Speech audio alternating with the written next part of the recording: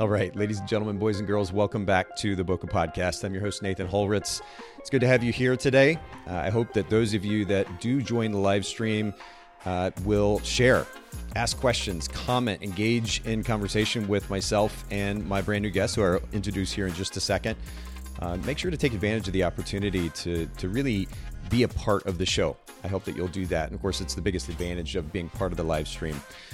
For those of you that aren't listening or watching to the live stream currently, you're hearing this after the fact. If you follow us at Boca Podcast, BOKEH Podcast on Instagram, you can keep up to date with the upcoming live stream schedule and come be part of it. We do them Mondays and or Fridays, and so you can kind of mark that in your schedule, usually around noon Eastern time. And then, of course, the show is produced by Photographers Edit. So for those of you photographers that are getting into busy season now, make sure to go check out photographersedit.com for your post-production needs, custom editing for the professional photographer. All right. On that note, I want to bring in a brand new guest. Charles Moll is here with me today. Charles, thank you for coming to do the show. We didn't really get a chance to catch up a whole lot before we got started, so I'll get to know you along with our listeners, but thanks for doing the show. I really appreciate it. Yeah, no, thanks so much for having me. I'm super stoked to be here, and yeah, I've been listening to the podcast for a while, so excited to get to be a part of it. Well, and truly, I appreciate it. I don't take it lightly that various photographers, at this point, we've done well over 600 episodes, but photographers kind of from across the country and occasionally internationally as well make time out of their busy week to come be a part of the show, and I do appreciate that.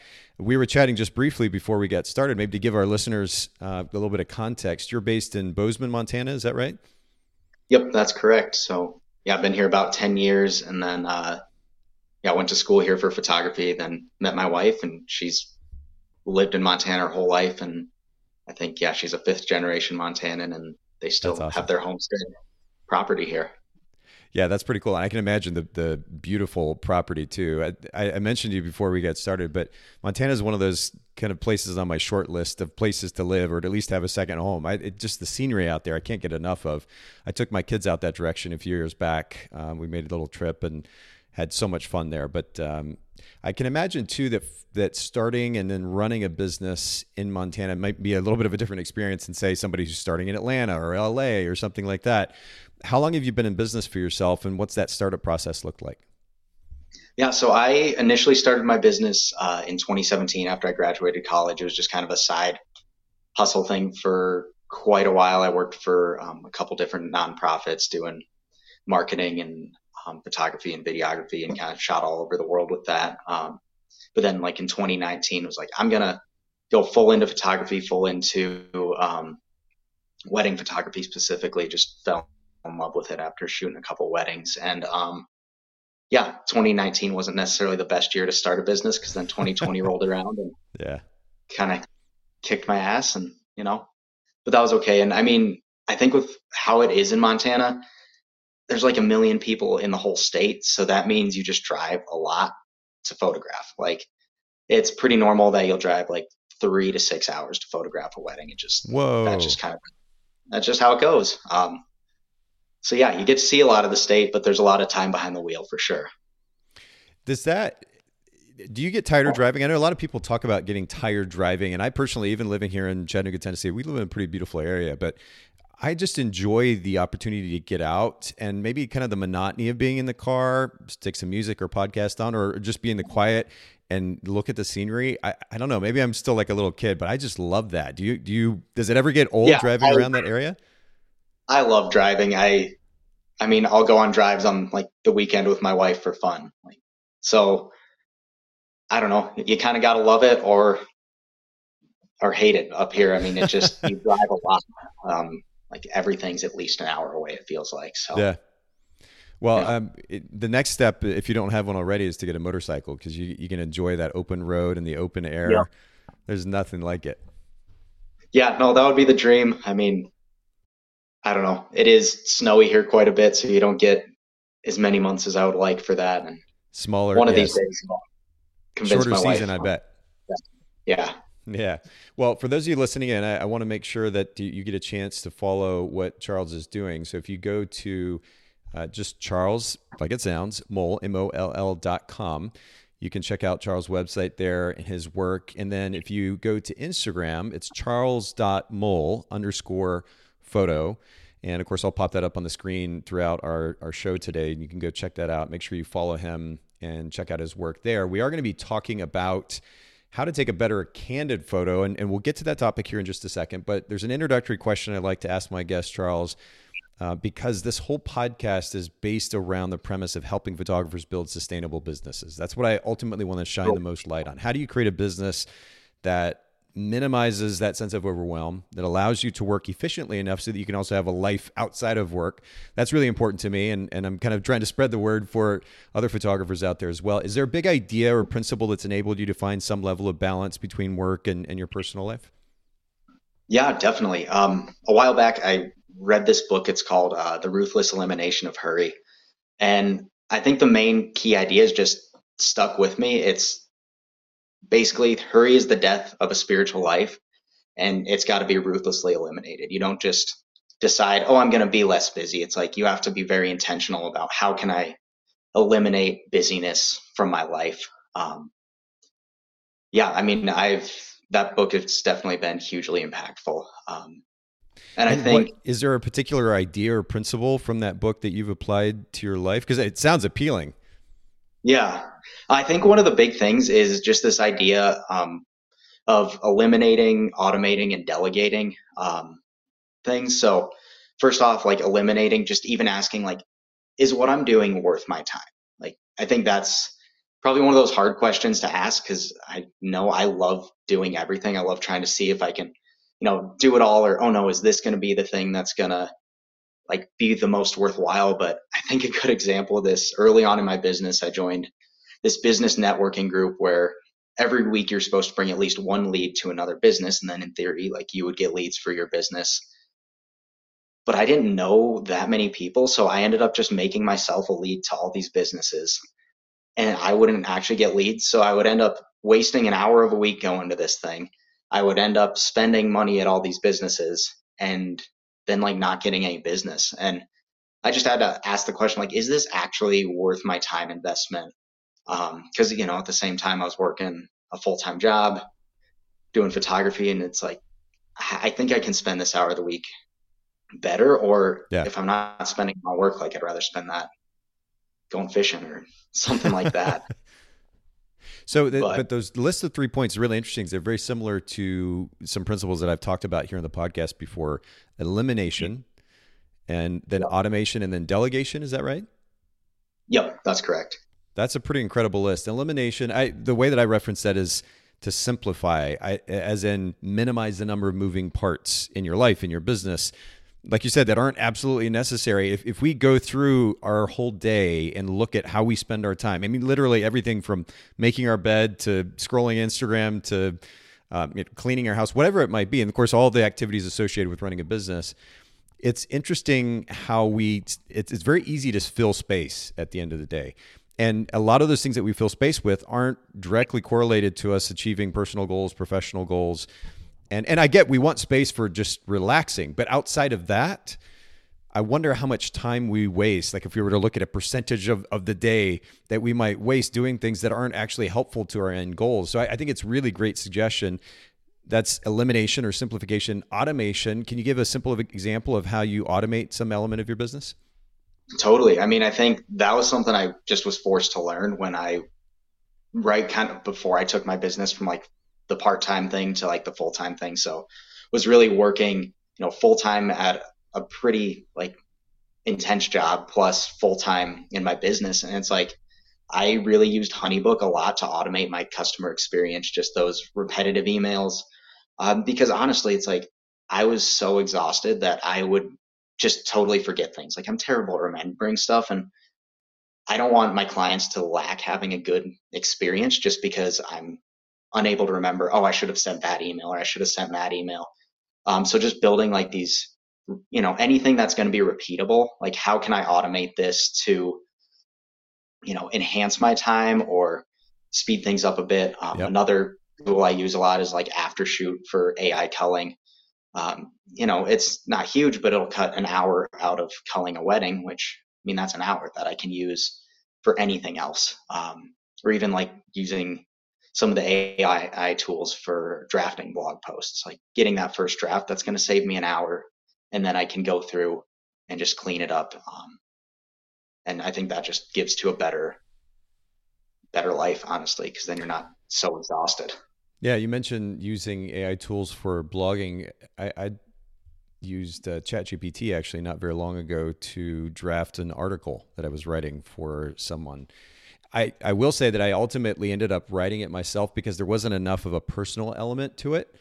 But when it Yeah. came to the quality of content that ChatGPT generated, the grammar even that it actually used when it was writing, it was really, really impressive. So I think those tools right now are a great place to start. Maybe you tweak, you edit, personalize it a little bit, and they can certainly save us a lot of time.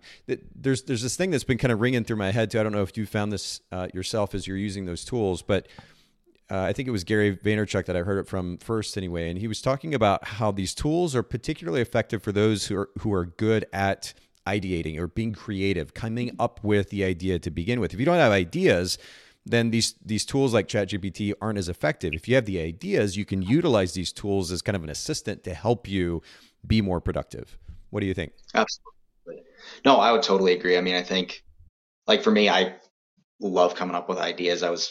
Did marketing before photography, so it's like just coming up with ideas are like that's just what I like to do. And yeah, it really will enhance the final product that's going to come out of any of those Sure. chat GTP or whatever. Um, and I think with that too, you're able to like you're going to have to go through it again and even continue to think like how can I make this better, and reprompt it or just go in and rewrite whole sections of it to make it Yeah. have a voice because it's like yeah it's not going to sound like my writing or your writing, but it'll give a starting place, and like there's still that need for the human creative element for sure. Yeah, for sure. So we've got simplification or elimination, automation, and then delegation. How have you utilized delegation in your business? I mean, I think one of the biggest ways is actually through outsourcing my initial editing. And actually, I've used Photographer's Edit, which is a great tool where, Shout out. I'll spend all this time where, yeah, I mean, gosh, that's 30 hours just doing those base edits.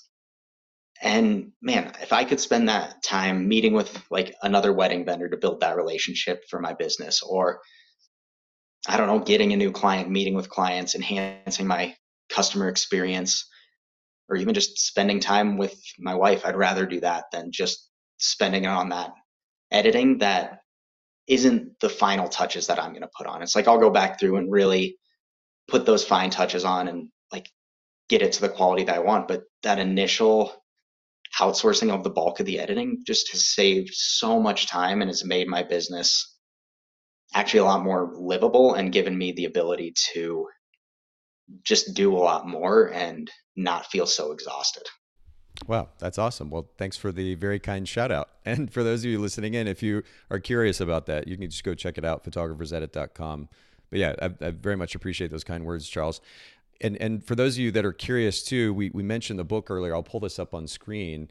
The Ruthless Elimination of Hurry, How to Stay Emotionally Healthy and Spiritually Alive in the Chaos of the Modern World.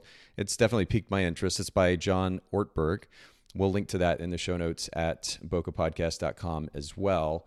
And you can check out that book. Charles, let's just go ahead and jump into our main topic for the day. And actually, before I do, I wanted to say hello to Sue, who's chiming in from Sun Valley. Thanks, Sue, for being so consistent and being part of the show. And for the rest of you that might be live streaming with us, don't be shy. Say hello. Let us know where you're listening from. And of course, take advantage of the opportunity to ask questions along the way as well. We're going to be talking today about how to take better candid images. And Charles is a wedding photographer, but of course, a lot of these principles are going to probably be applicable to portrait photographers as well, or family lifestyle portrait photographers. Before we kind of get into those principles that are driving your ability to take a great candid photo, though, Charles, I'd love to define this, at least define the term candid the way that you look at it or utilize it in your photography, because I think a lot of times these days, photographers will say that they take candid photos, but a lot of times those so-called candid photos are actually like hybrid candids, if you will. Like they set the couple up or they'll set the subjects up and then they kind of step back and photograph them as opposed to being truly objectively candid. How do you see candid photos? What does that actually mean to you? Yeah, no, I would say Like that's a great question because early on, like something that really frustrated me when I was, looking into starting my wedding photography business was, I'd go on photographers' websites, their positioning statement would say like authentic or candid imagery, and like, of course, the photos would be beautiful, but they would always be like these very perfect looking images, and it's like Yeah. that's awesome. Like I wish I could do the things that some of those photographers do. But for me, what I would say it is it's anything that's unplanned, natural, and just that beauty that kind of comes in imperfection, rather than just trying to keep everything so perfect. Capturing, yeah, capturing the humanity of people, I think is really Hmm. what it's about. Yeah, well, and even on your website, for those of you listening in, of course, you've heard me talk a lot about brand positioning and a brand position statement. And Charles's brand position statement is right there at the top of the page. Candid storytelling, celebrating your love's natural beauty. And so, I guess maybe just to kind of sum up what you at least seem to be suggesting, Charles, when you're talking about candid photography, you're talking about photos that you managed to capture without setting the subjects up. Is that right? Yeah, primarily. I mean, of course, like I'm a wedding photographer. You do the family formals. You're gonna Oh, sure. do like those portraits, and yeah, with like those portraits, kind of doing that hybrid you were talking about, where you'll set people up and then try to draw out like who they actually are. But the majority of clients that come to me, they'll just say like, I don't want to be posed. Like, I just want to enjoy my wedding day. Please just take pictures. I don't like having my picture taken. Yeah. Um, so it's kind of fun to work with people who don't love photography and be able to give them photography that they actually enjoy. Yeah, I like how you frame that. That's cool. Okay, so let's just get into the principles. And I told you before we got started, I'm literally going to have a notebook right here. I'm taking notes. You mentioned that you've got 6 ideas that drive your ability Yeah. to take a great candid photo. And for those of you listening in, of course, you can take advantage of these tools, these principles that Charles is about to share. And again, don't be shy for those of you that are live streaming to ask questions as we go along the way. Charles, go to town. I'm going to start taking notes. Yeah. I mean, first off, I split these like 6 ideas into two different parts. The first would be more on the mindset end of things, and then just the second chunk would be okay, like practically, how do you do this? Okay, cool. And the first mindset piece would just be people over the portfolio. Hmm. I think like during my consultation process, one of the questions I ask everyone is if there was one photo missed on your wedding day that would absolutely devastate you, like what would that photo be? And 9 times out of 10, what people say, it's like seeing my spouse for the first time. My dad crying when he sees me in my wedding dress. Hmm. I don't know, Uncle Steve going wild on the dance floor. Like very, very rarely do I hear people say, oh, like this detail or that detail. And if they do say a detail, it's usually because it's sentimental and it ties to a person.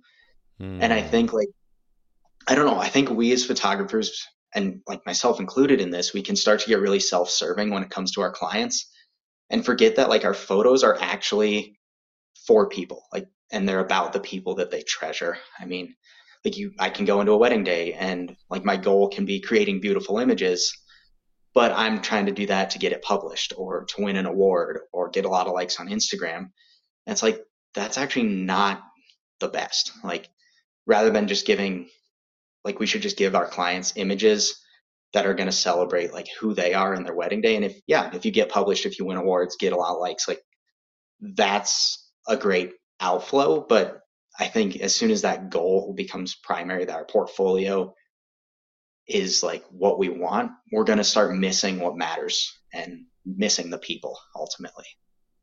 I love that.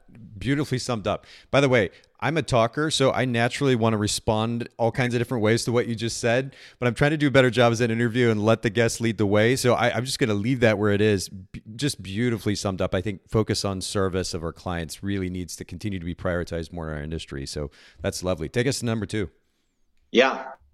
Number two is being fully present. So early, like when I graduated college, I think like all my friends got married within like 1 year of each other. So I went to a ton of weddings. I was in a ton of weddings. And around this time, I knew I wanted to get into wedding photography. So I was just kind of this weird guy who would creepily watch the photographer all day. I didn't really, I mean, the wedding was fine, but I would get bored and just see what they were doing, see Yeah. kind of how they navigated it. And what I realized, like, you could see all these different styles. You'd see your more photojournalistic photographers, your more like fine art photographers. But I think what really stood out to me, like what set different photographers apart, was the best photographers were like very present. They weren't, and the thing that really stood out to me is like they never checked their back screen. They were just always taking photos. They were always engaged with the couple. They were always like moving. Hmm. Um, Whereas the photographers who their images were lacking in quality, like at the end, you would see them on the wedding day, like sitting against the wall and just checking through their photos. And I think like what just cemented this in my mind was I attended this wedding as a guest where this bride just starts going freaking wild on the dance floor. And I'm like, this is like the shot. Like if I was shooting this wedding, this would be like the shot that sums up the wedding day. And I look for the photographer. I'm like, oh man, how are they going to pull this off? And this photographer's outside of the dance floor, like face glued to the back screen, just scrolling through the photos. I'm like, are you kidding me? Like, Painful. and like, of course, like we're gonna miss photos. You need to check your back screen. Like that happens. But I think we can get stuck in this fear-based mentality where we're always looking at the last photo we took rather than the next photo, and just can get so caught up in, oh no, like what if I messed up that last photo? It's like we're gonna mess up photos. You're gonna overexpose. You're gonna underexpose. But it's like that fully present piece of okay, where's the next impactful moment? Um, And I think it's like anytime you see those award winning photos, like those take place at a normal wedding. It's not like it was I mean, of course, there's like those outliers where it's just a wild experience, but most of them, it's like I've seen most of those moments at a normal wedding, but those photographers were just very present and able to catch those instantaneous moments because they were aware and just cultivating that awareness and then reacting quickly during the day. I will share two quick thoughts here. One that comes to mind when you talk about being present, I noticed this even today. I saw somebody look at their watch when a notification came through. It's very easy, whether it's our watch or phone or anything else, to allow those things to distract us. And we need to turn off anything that's not absolutely necessary. I realize clients, friends, family members on a wedding day may be trying to communicate with us in some way, a coordinator maybe. So we have to allow for some of that. But anything that we can do to minimize distractions, we should be doing. And it drives me crazy, that people will put their phones down at dinner, but then leave the notifications on their watch, and you constantly see Yeah. them do this thing, looking at their watch and notifications. I'm like, how rude! But there's just this lack of awareness. But especially when it comes to photographing a wedding day and engaging with clients, the last thing that we need to be doing is allowing anything else to distract us. So I love that you bring that to light. And the other thing I just want to throw out there for those of you listening in is do the work as a photographer, practice your craft outside of that event so that the necessity, the so-called quote unquote necessity to look at the back of our screen is minimized. You can be confident in what you're doing. Yeah, occasionally double check, but we can minimize that necessity if we're actually doing the work ahead of time. We're comfortable with our gear, comfortable with our abilities, and we can just focus on shooting. I think that's really, really important. So number one is people over portfolio. And again, I just loved how you summed that up. Number two, be fully present. Take us to number three, if you will. Yeah, you actually kind of alluded to it, which is confidence. It's like, I think, and this is the hardest mindset of taking any sort of, I mean, great photo, but I think in candid photos as well, like it's such a hard mindset to cultivate. Like, and one I constantly find myself struggling with, but it's coming into a space and thinking like, I'm going to pour my heart and soul into this shoot and give these photo people like the absolute best photos imaginable. Not from like a prideful way of like, oh, I'm the best photographer, but like, no, they hired me. They trust me. Like, okay, I'm going to show up and I'm going to knock this out of the park. I think like, I mean, just this past week, like I was photographing a wedding vendor event where it was like all these industry professionals. I'm like, holy hell, that is the most imposter syndrome I have had in years. Like when you're taking photos of people who like take photos and do events for a living, it Sure. was like, should I be here? Have I like conned my way into this somehow? Um, but like really the internal struggles, like, no, like I do belong here. I should take these photos and like I'm gonna do my best and I'm gonna kill it. And I think yeah, like this is where it starts to move into a bit more of the practicals. Yeah, that confidence piece of getting into the day and just not worrying so much like are these people going to be like mad that I'm taking their photos, or am I an inconvenience at this wedding? Like, no, like I'm here. I'm the photographer. I'm going to shoot it, and I'm going to do well. That's it. But you can have that confidence because you're putting the work in too. There's a Yeah. lot of discussion in our industry about imposter syndrome. We've talked about it a good bit on the podcast as of late, actually. And certainly a lot of conversation around insecurities.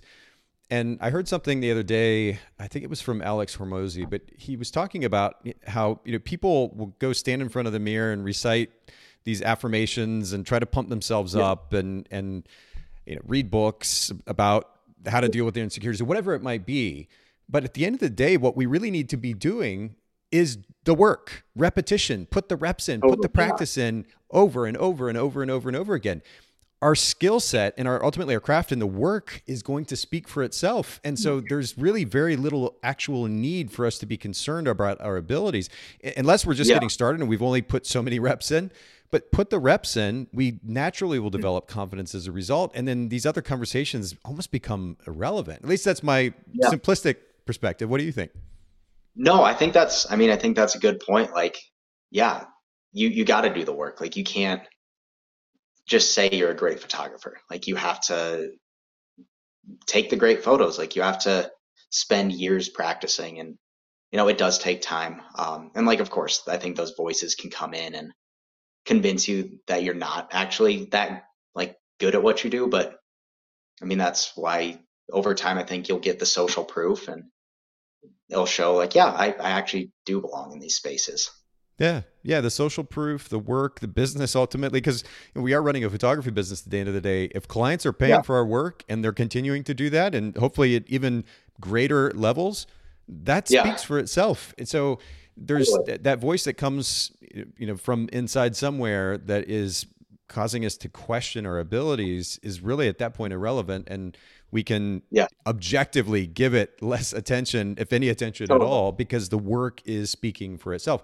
But it was it resonated with me too, because for any amount of insecurity that I might have at some point, I can literally negate that if I just put the work in and have the actual proof for what I'm capable of. That's going to speak for itself at the end of the day. So let's just collectively, I want to encourage everybody listening and watching, let's put the reps in, and we can set aside at least the majority of this conversation around, any kind of doubt, insecurity around what we're actually capable of, because the work and the business will speak for itself. I think that's such an important conversation. So we got people over portfolio, number one. Number two is to be fully present.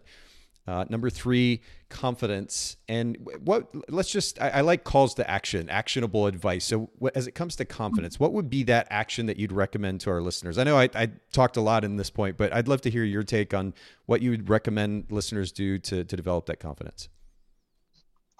I mean, I think like at least what I've done for myself is whenever there's something I'm afraid to do, like business wise, there's a photo I'm afraid to take. I'm like, I should probably go do that. Like, pressing into that fear rather than That's it. just saying, oh, I'm scared, I don't want to deal with that. Like, screw that. Like, no, go do it. Give it a whirl. And I think eventually you start getting more comfortable in those fear spaces because it's not as big. Yeah. So press into the fear and do the reps to build confidence. There's our call to action. I love that. Okay, cool. So that's number three. Cool. Take us to number four, if you will. Yeah. So this is when it starts moving into like the practical parts. Like, okay, when you're actually photographing, like how can you create those better images? And the first off is like blending in with the day and moving with purpose, or like get in and get out.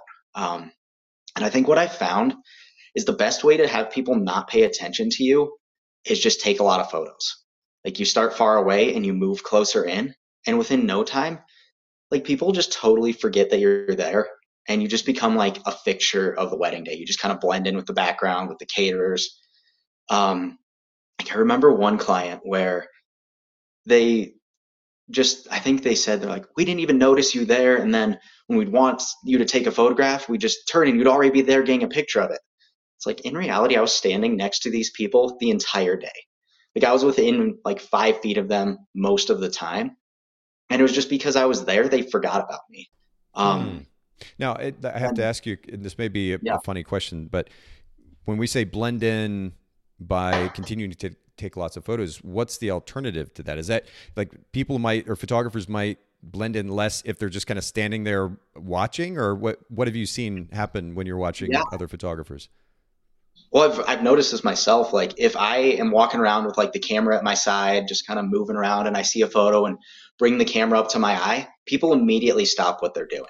Like, Ah, where does it fail? Like if you're just kind of walking around, lurking around the outside, you're like that scary photographer who's just you're a like, oh no, creeper. don't take my picture. But if you're just taking a lot of pictures, people are like, photographer taking pictures, and they just kind of forget about it.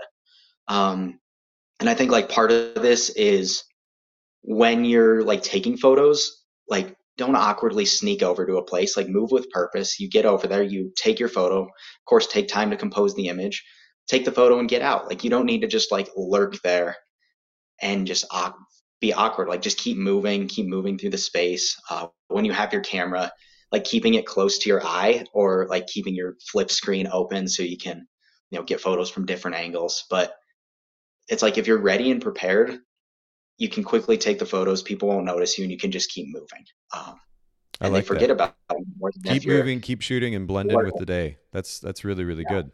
Yeah, it's I guess as much time as we spend as wedding photographers at a wedding, I shot weddings for over 10 years, so I have a yeah, lot of experience with this, but as much time as we spend there, you're right. I guess that the person just kind of standing to the side with the camera slung over their shoulder might look a little bit awkward, but as long as we've established that really great relationship with the client up front, or best we can, and then we just get working. We're shooting a lot, we're moving a lot. Yeah, I can see how we would naturally just blend in as a result. It's an interesting way to talk about it. I've never really quite heard that perspective before. A lot of times you'll hear about, photographers say, be like a ninja, just disappear into the background, stay in the shadows. But I like this perspective. It's a lot more practical. So that's cool. Okay, so number 4, blend in with the day by taking lots of photos and continuing to move. What's number 5? yeah. Number 5 is get closer. Like the first thing, like I want to say here is get closer doesn't mean just pull out a bigger zoom lens. Like I think that's a way that you can be safe and kind of emotionally detached from a space. If you're standing like clear on the other side of like a venue with, a giant birding lens, like yeah, you can take those photos. I'll feel close or look close, but you can't actually hear the conversations. You can't feel the emotions because you're not like proximate to it. Like, of course, there's situations where you need a 70 to 200. But I think Proximate. when I you, like that word, proximate. I don't think yeah, I've had any guests use that word on the show yet. okay, heck yeah. But yeah, I think just using lenses that force you to get a little closer and feel the emotion, like with the couple, with the people on the day. I'd say like basically using a 35 millimeter or wider. Like for me, I'm using a 24 to 70, and most of the day I'm like 24 to 35. But I really like the way that the 24 looks. With a lens that wide, you just have to be close to make a good photo.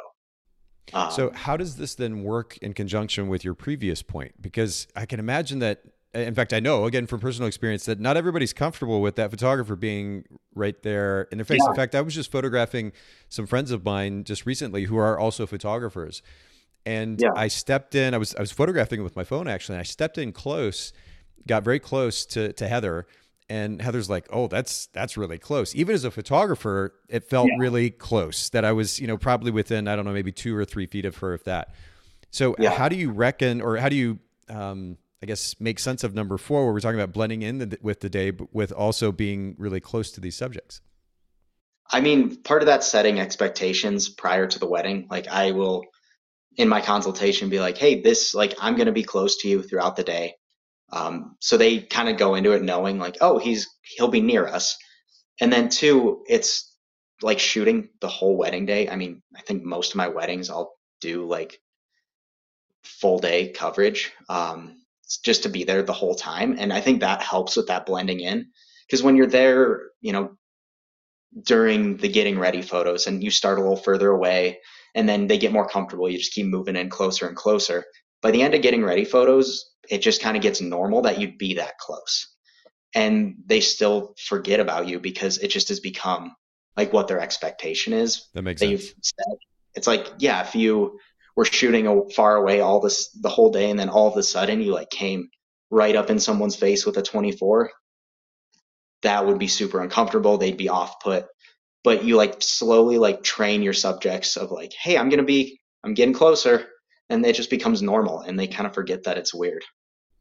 That totally makes sense. Okay, good. I appreciate that context. And I'm Sure. assuming during the ceremony, are you during the ceremony usually using a longer lens, stepping back and out of the way, or do you tend to use the wide angles then too?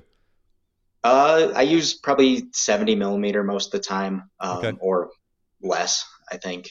Wow. And it's just, yeah, moving that deliberate movement. Like, yeah, I'm not going to just like lurk right in front of the bride and groom, but you walk right by, you get a quick photo, and then you move out of the way so people can still see. And it's just constantly moving, constantly changing perspective. And I don't know, like at the end of the day, people have hired you to take photos of their day and to take great photos. And like sometimes you're going to block people's view, and I think that's okay. I know some people would disagree with that, but Yeah, hot yeah, take. I like that. people are spending a lot of money to like have you document their day. And like at the end of it, any guest that you've blocked their view for a second, they're going to totally forget about that. But the couple's going to remember their photos for the rest of their life. And like they've paid you good money to capture good photos. Fair enough. Fair enough. Okay, cool. Well, let's go to number 6 here to finish off the conversation. What is the sixth idea that kind of encourages better candid photos? Yeah. And this I'd say is kind of the art of it, but eliminating distracting elements, looking outside standard moments, and then just waiting. Um, like you have to kind of train your eye to see. I think it's like what Henry Cartier-Bresson calls the decisive moment, where you compose an image and then you wait for the shot. Like sometimes Hmm. that's going to be instantaneous. Other times that's going to be waiting 30 seconds, maybe a little longer. And then like during the wedding, it can just be easy to only do the standard moments, the kiss, the first dance, that sort of stuff. But it's looking outside of those. Like, okay, during the first dance, who are the people on the periphery? What are they doing? Like, is I think like one of my favorite photos was this girl's mom was getting married for the second time, and it was her first dance with her new husband, and her daughter's standing in the background with like the Breakfast Club fist pump in the air, and it's like looking outside, like the general first dance photos. Like if you're just taking those first dance images only of the couple, you kind of miss the other people that are part of the day and pulling them in during the ceremony. It's not just taking pictures of the bride and groom, it's taking pictures of the bridesmaid's maid who's like bawling her eyes out, or the mom and dad, just looking outside of like those big moments. So how are other people responding? Hmm. um, Okay, so yeah, we could sum this up with just look outside the big moments, because that is an interesting perspective. I wrote down a number of things here, or a couple of other things as well. You talked about compose and wait, and I really liked that. The only thing when you talk about compose and wait, though, is there a chance if you've composed and you're waiting for a shot to happen within that frame, then that you then miss something over here? yeah, totally. I mean, I think you're always going to miss photos on a day. Okay. I mean, it's partially like composing it, and then I'll hold my camera there Yeah. and like look around, see if anything else is happening, look back at the photo, like just gen being generally aware of what's going on. Okay. Do you photograph Like, with both eyes open? yep, Same. Yeah, I don't yeah, know how many photographers do. I'm sure plenty do. I don't know how popular yeah, it is across the industry, but man, it takes a little bit of training for somebody. If you're listening or watching and you've never tried yeah, this before, it does take a little bit of practice where your brain kind of acclimates to the idea that it's essentially taking in two different pictures simultaneously. yep, But you talk about that awareness and looking for those moments outside of the kind of stereotypical wedding moments. It enables that, and it's really really great sure, once you get used to it. yeah, no, definitely. And then, yeah, the other thing just on the composition piece is like finding that way to get separation between your subjects and the background. So and also between subjects and other subjects or just stuff in the frame. And I think the best way to do this is getting lower than or higher than your subject. It's like everyone kind of sees the world from that, I don't know, 5 foot to 6 foot range.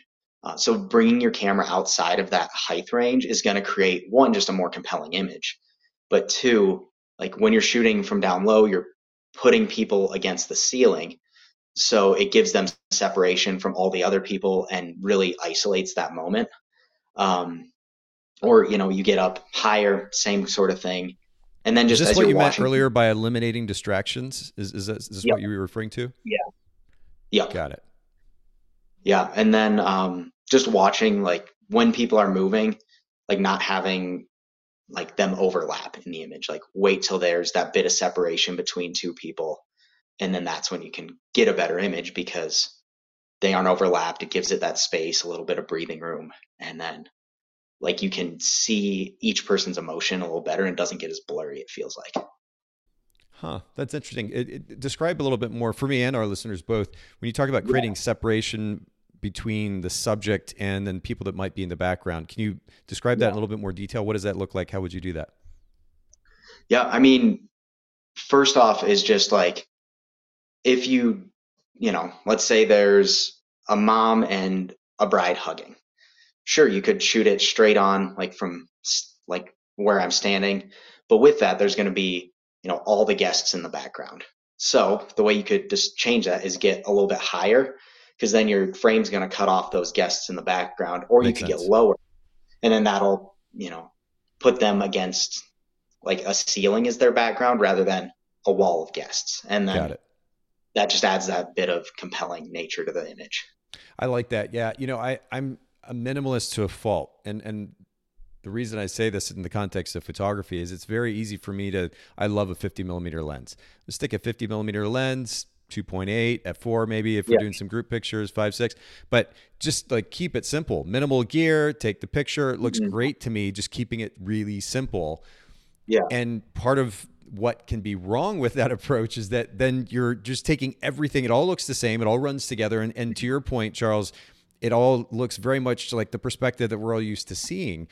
And even if it's a percentage of the photographs at a wedding that you're capturing, to shift perspective generates a certain element of creativity, obviously, but variety for the end viewer, which is really makes the images that much more compelling. I hadn't really thought about it from the context of creating separation between the subjects and their background. I think that's really, really great.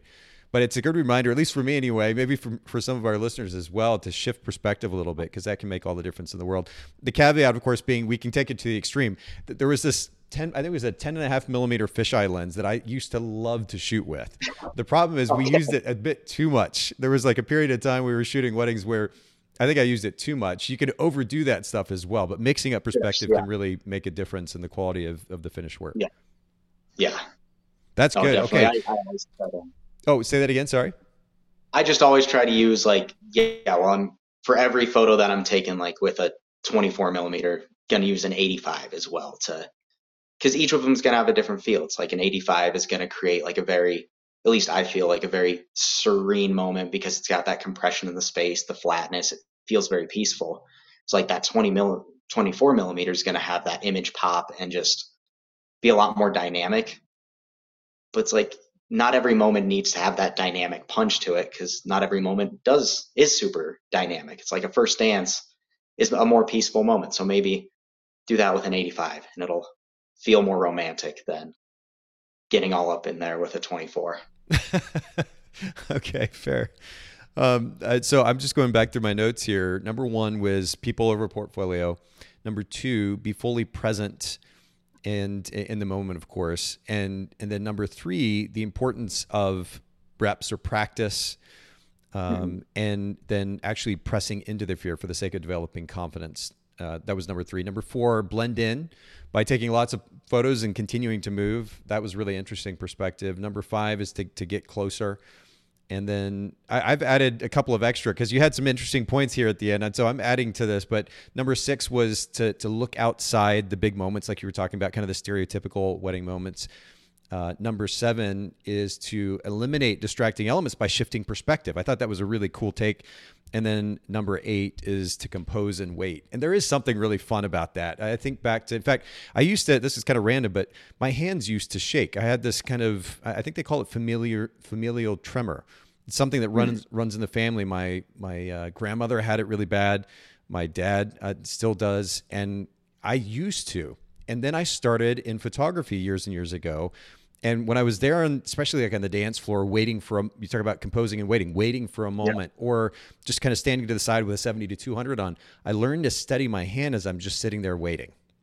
And I literally, that tremor, that shake of my hands has gone away, learning how to sit still and just be, which is really fascinating. Of course, totally unexpected, but there is something really cool about being in that position as photojournalists, capturing these candid moments where we just sit and we get to be quiet and we just get to wait. And then we just hit that shutter at the right second and capture that beautiful candid. I think this is a great, super, super practical set of reminders for all of our listeners as to how they can do that more effectively.